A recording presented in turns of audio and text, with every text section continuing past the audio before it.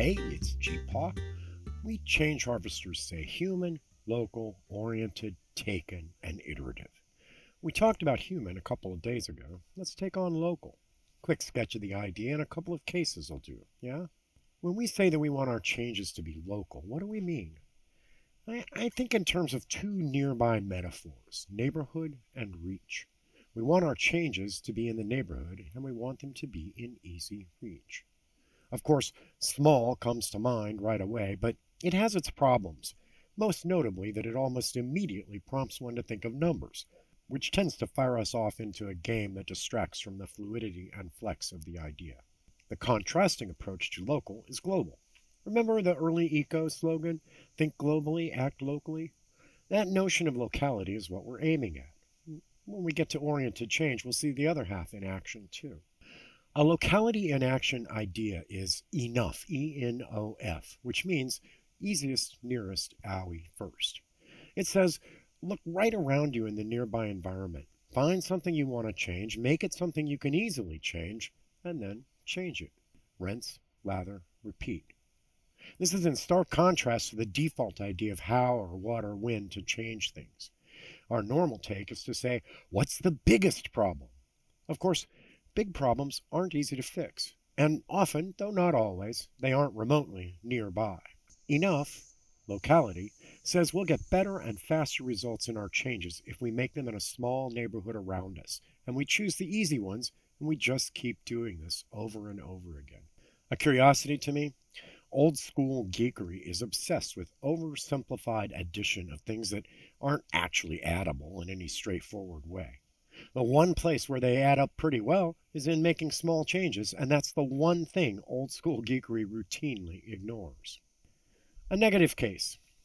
The overwhelming majority of so called agile transformations are planned and executed as vast global changes, and have led to the widespread use of the phrases like big agile, dark scrum, and even just agile in quote marks. Agile transformation, as commonly practiced, is a system installation thing, like getting a new fiber installation in your building. It's all or nothing, it's all at once, it's all now, and it does tremendous damage. Many of those who founded the movement, or those like me who were in that first ring of adoptees, are horrified by this. Our vision was one of community and collaboration. In fact, we somewhat naively took it as a given. The global agile transformation is anything but. What is it about these global approaches to change that make them fail so frequently? The shorthand for it is complexity, in the complex systems theory sense. But let's expand that a little, not just taking for granted we know what that means. 1. Multi-agency is spread throughout a software development system. There isn't one guiding mind and motivation. There are as many, or more, minds in the game as there are players in it. This single factor alone guarantees that global change will run up against local agency. 2. Multi-layered, multi-directional causality is present, too. Detail A affects higher level B, which affects sibling higher level C, which turns right around and affects detail A. Unlike machines, human organizations have bewildering causal connections arranged in strange loops. 3.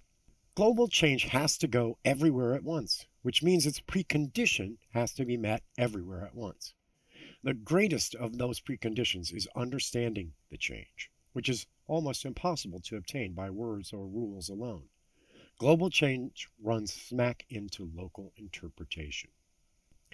Efforts to abstract away and simplify all that complication, to render the human enterprise as capable of single agent, single causality, single interpretation, all models are wrong, but blah, blah, blah, don't stand a chance, no matter how brilliantly PowerPointed. Because of the global approach to change, and other factors too, some other time we'll tackle those, the business of agile transformation sits somewhere in reputation between used car dealer and gold chain dripping ambulance chaser. Okay, a positive case. Large-scale transformation of a TDD code base by alternating steps of refactoring and extension. Each step a modest local change. Each step a confirmed say more better from its starting point. The modern synthesis combines three activities to change code successfully. We test the code in tiny chunks. We refactor the code, preserving its behavior via our tests. We extend the code, extending also those tiny tests. All three activities are highly local in scope. What are the factors that make this emphasis on locality so successful? In the same way that global change founders on several fronts at once, local change succeeds on several fronts at once. 1. Agency is restricted in one way and completely free in the rest. If you don't make the existing tests red, you can do anything you want. I have seen teams tell someone in their first week, look, go add this one test, make it pass, don't break any of the others, come back when you're ready. 2. Multidirectional causality is still there, but it's much more managed. The system stabilizes after each local change before we go on to the next one. This gives us a chance to observe causality instead of just theorizing about it. 3.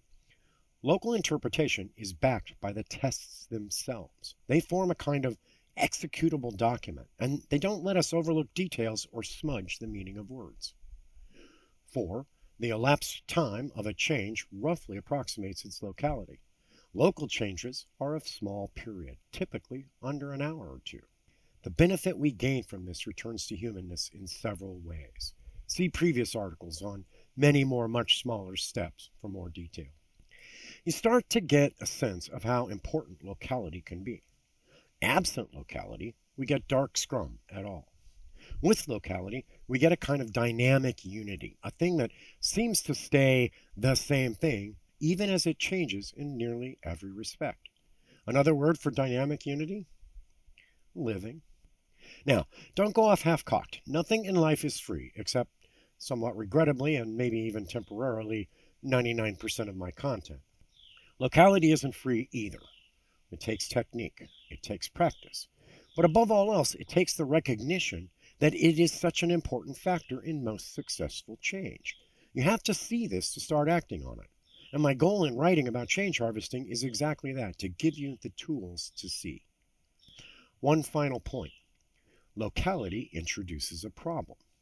If I restrict myself to only small changes, I'm implicitly or explicitly plotting a path towards a larger change, yeah?